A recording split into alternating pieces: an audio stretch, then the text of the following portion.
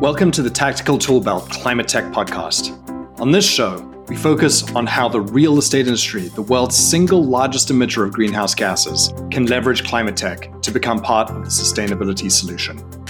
I'm your host, Greg Smithies. I'm a partner on the climate tech team at Fifth Wall, the largest and most active venture investor in technology for the real estate industry. In this podcast, we'll be joined by people on the front lines, the people inventing, investing in, and deploying the climate tech we'll need to make our homes, offices, and communities more efficient, more sustainable, and ever closer to carbon zero. Hi, everybody, and welcome to another episode of Tactical Toolbelt Climate Tech. And today we have the fantastic opportunity to talk to the co-founder of a company called Energy RM, Jason Gregory. Energy RM is working to align the incentives so that building owners and operators and tenants can all get into buying energy retrofits. It's a massive problem, and we're excited to hear a little bit about how you solve it. But Jason, before we hop into what Energy RM actually does, would love to hear a little bit about your background and how you got to co-founding the company. Yeah, hi, Greg. Thanks so much for having me. So my background is largely in the energy space. Shortly after college, ended up in energy consulting, working with utility companies, some oil and gas kind of midstream, and made the transition out of that after quite a few years, hopping on airplanes and working with some of the larger players in North America in that space. And went to work for a software startup in the clean tech arena, working kind of in the residential utility energy efficiency sector before jumping back into consulting for a bit. So my background just really mostly kind of steeped in energy in one form or another. Got it. And what was that sort of moment that made you think I need to leave this fat consulting paycheck and go and eat ramen noodles and start a company? Yeah, I just always wanted to eat ramen noodles, I think, as my goal. I think with consulting, you're faced with a lot of interesting challenges, but working with some larger corporate players on the utility side, the problems became a bit repetitive, and I wanted to be able to affect change in parts of the sector that I felt strongly about. So that kind of led to here at Energy RM. Perfect. Well, okay, there was obviously some large problem here. You know, if the problems you were working on with utilities were a bit repetitive, what was the problem that you then set out to solve with Energy RM? Yeah, I think just at a high level, Energy RM is a clean energy fintech company. We turn buildings into energy efficiency generators. The problem as we see it, though, in the market is that owners of commercial buildings simply don't invest in energy efficiency when tenants have to pay their own utility bills. So this is predominantly triple net or modified gross leases. And the problem really is that of broken cash flows. So I don't think there's any misunderstanding in the market of the value of energy efficiency. It's that every dollar that an owner pays in or puts in for efficiency is really to the benefit of the tenant in perpetuity in the form of lower energy bills. So we see this as a misaligned economic interest and a problem of broken cash flows that really doesn't provide a path for owner investment in energy efficiency to be recovered really at all. Because what we know is that tenants of buildings typically aren't willing to pay higher rent in exchange for those lower energy bills.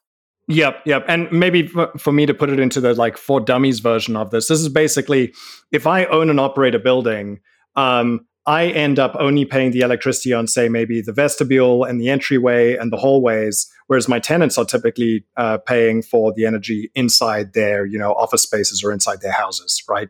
And so we got a misalignment of incentives. Who should pay to replace the HVAC motor on the roof if I own the building, but I don't pay for all of the electricity, and the tenant is paying for the electricity, but they don't own the building and the rooftop unit, right? So we just have this awkward impasse that I hear about a lot from most of the people I talk to here, where you've almost got too many cooks in the kitchen and the incentives aren't aligned. Is that pretty much the summary here? Yeah, that's right. And even if owners and tenants wanted to improve the building, make it greener, more productive, more comfortable, maybe they can lease the building faster or retain tenants more, you still have a market that's largely dependent on legacy energy service company contracts that are often a debt instrument or a capital lease or otherwise dilutive to a building's balance sheet, which for the REITs, private equity, and family funds with the large concentration of real property assets domestically, these contract structures just aren't palatable. So what we do, without getting too far into our solution, but is turn owner investment in comprehensive or deep energy efficiency retrofits into new rent paid to the building. So we're aligning interests kind of all the way around, creating a mechanism for recovery of energy efficiency financial investment for owners. Got it. Yeah, and so maybe to double click on the financial aspect of this, we've got two problems, right? We've got the misalignment of incentives between the building owners and the tenants.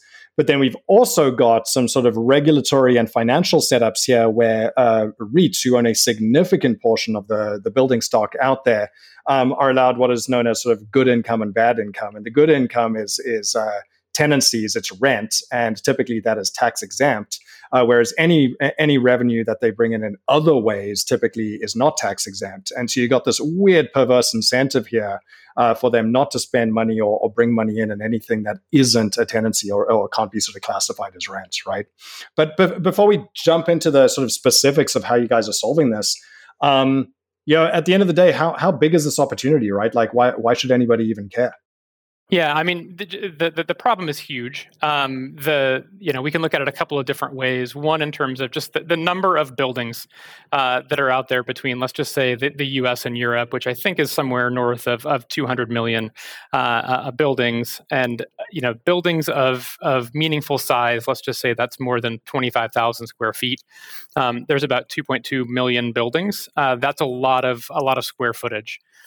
What we know as an industry is that the commercial building sector specifically is the largest untapped sector for energy efficiency, meaning that on average, commercial buildings are over-consuming energy to the tune of about 30%. Because of these misaligned economic interests between owners and tenants. So, that problem translates to a very big investable opportunity going forward.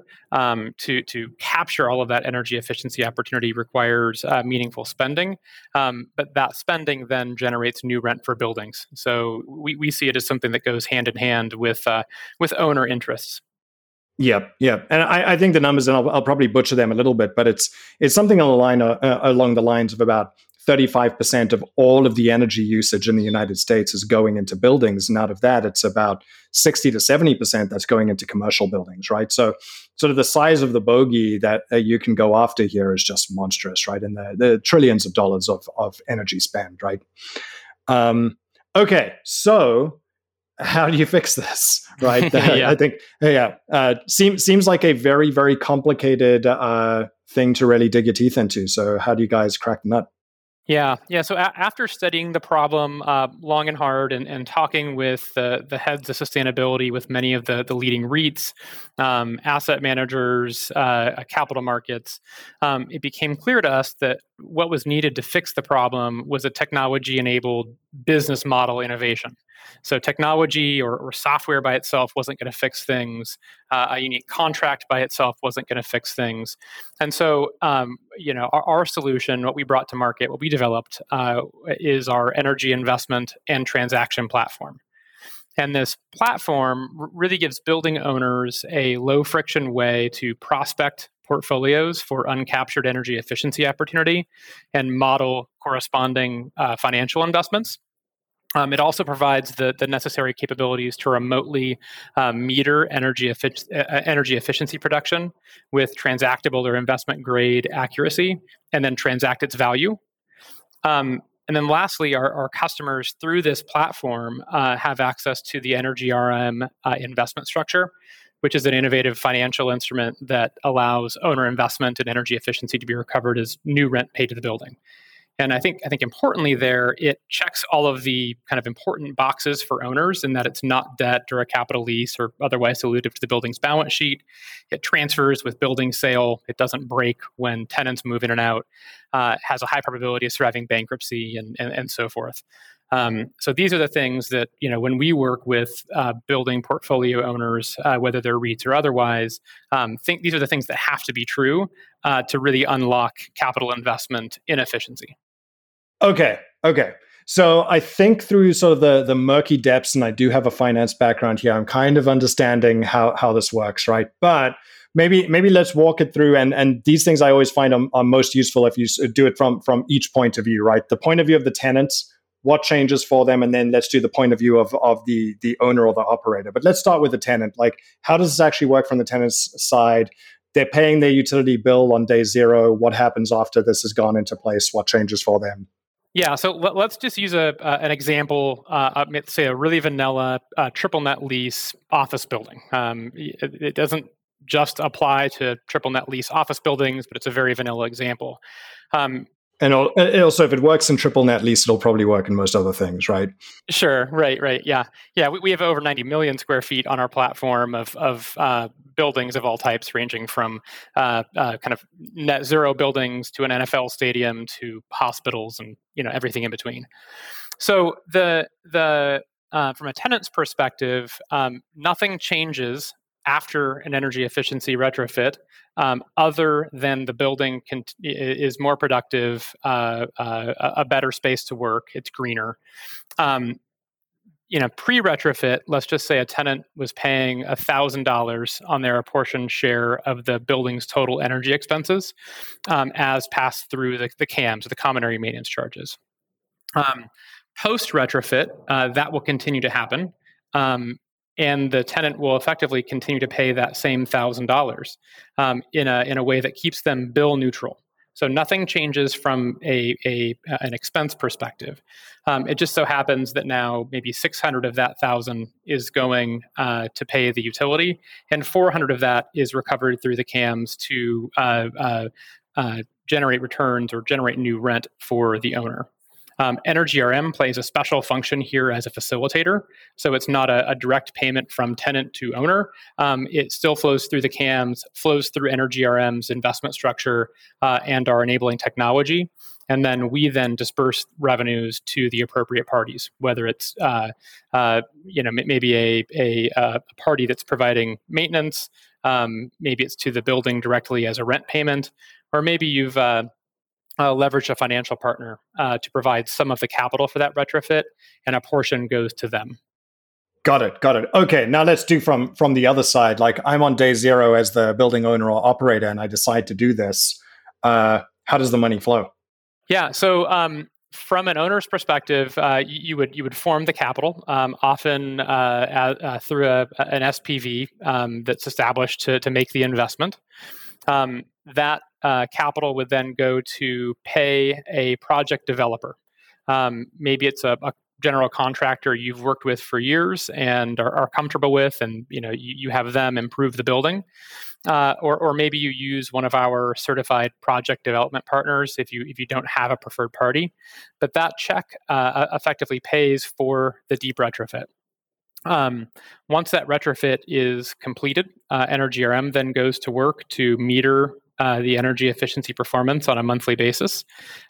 We, behind the scenes, are using a patented modeling engine where we're doing all kinds of fancy building science work to establish a baseline. So what would the building otherwise consumed had the retrofit not taken place? And then we calculate the difference and send a bill to the building for the value of that difference between energy consumption pre-retrofit and utility consumption post-retrofit. From a building owner's perspective, then the revenues then flow back through the building SPV as a rental payment through an energy tenancy. And so that then, of course, positively affects net operating income and positively affects cap rate of the building. Yep, and then critically, that sort of tenancy income goes into the good income side of the bucket, typically for people like REITs, right? Exactly, and to say it kind of plainly too, you can think about really shifting the paradigm around energy efficiency investment from a kind of only as needed capital investment that would be taking away from funds available for distribution to shareholders, and put it into the kind of the new category of energy efficiency as a form of investment that's generating shareholder returns. So from our perspective, energy efficiency needs to be looked at as something that delivers the same or better financial performance as compared to other uses of capital, like buying additional buildings. One of the things that we didn't talk about around the problem, but if we look back all the way to the 1970s, energy efficiency has been something that's largely been driven by maybe utility incentives that pay pennies on the dollar for changing light bulbs, or things that are good, but they don't really capture that full energy efficiency potential. And really, it doesn't turn energy efficiency into this fantastic investment opportunity for owners.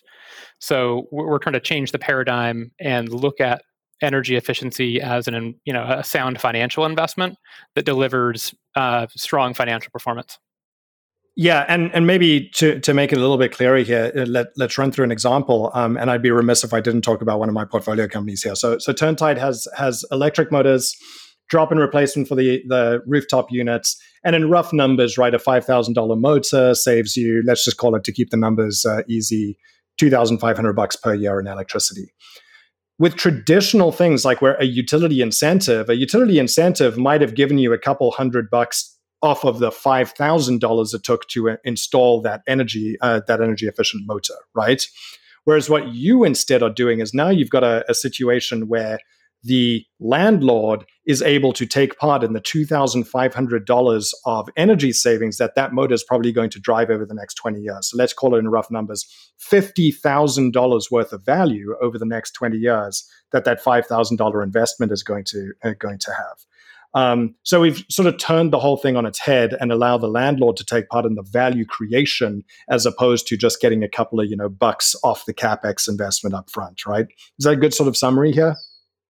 It is, yeah, and really the what you just talked about there, our software, the first part of our software that customers use is called Insights, and this is where we take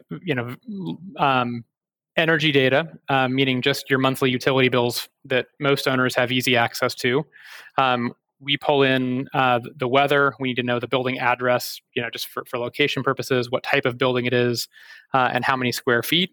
And then our modeling engine goes to work to identify uncaptured energy efficiency opportunity, but frames it through the financial lens. So it's not just about energy analytics, but what's the annualized value of the metered energy efficiency. And if we apply the owner's cost of capital and plug that into our financial model, we then begin to look at energy efficiency investment as a long-term opportunity that delivers, financial performance that clears the owner's financial hurdle. Yep, got it. Okay, and I know our audience is probably also now thinking kind of like, where do the wheels fall off, right? Where does this model break? So let's run through some of the corner cases. What happens when that tenant, say, comes to the end of their lease or breaks the lease early or moves on? Yeah, nothing really. So the beauty of this investment structure is that it behaves just like any other expense that sits with the building as the accountable party to pay, and then it follows whatever the existing path for expense recovery from tenants is, whether it's CAMs apportioned on a per square foot basis or something else. It really kind of meets the building where it is in how it recovers those kinds of expenses. Got it. And then the other side that I could see maybe not performing as planned would be what if the retrofits don't actually hit your model savings? Yeah. So thinking about Insights, that front end part of our product that building owners start using, we're going to project performance based on how our modeling engine assesses current state physics of the buildings. I don't want to get too technical here, but we're going to make modifications to this physics-based model to say, how could this building perform post-retrofit? So it's not comparing it to a benchmark or an average or an ideal building. It's comparing the building against itself. And what this allows us to do is produce energy efficiency prospecting numbers. So what's the forecasted efficiency that are really good, but they're not always perfect, right? We're doing this with monthly utility bills. There's only so much detail that we can see in the data. What happens after that, once a building owner goes through maybe a kind of a funneling process to say, I've got 100 buildings, but which are the 10 that I start with, is either one of our partners or the building's preferred vendor will do an audit of the building and produce a project design plan that has those savings numbers associated with it. We'll just plug those numbers in because those are probably developed from a kind of a more robust on-site analysis. If the building doesn't hit those projections, there's a couple of mitigating strategies that we have. We work with an energy savings insurance provider that's kind of new to the U.S. market that is comfortable working with whole building energy efficiency retrofits, which is kind of a unique thing. There's also capabilities in our software within Insights around financial modeling to stress test models.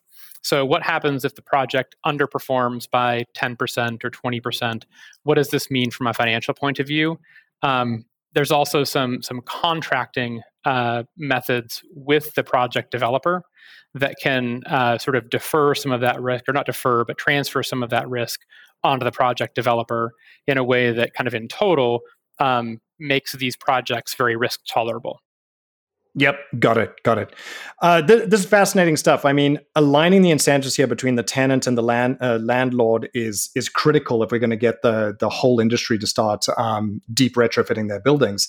But what I find most interesting about this is actually that way that we can allow the landlords or the operators of the buildings to take part in more of the value that they're creating, because I think that's an incentive here that's really going to start to move the needle. So if people are interested, where can they find Energy RM and learn more?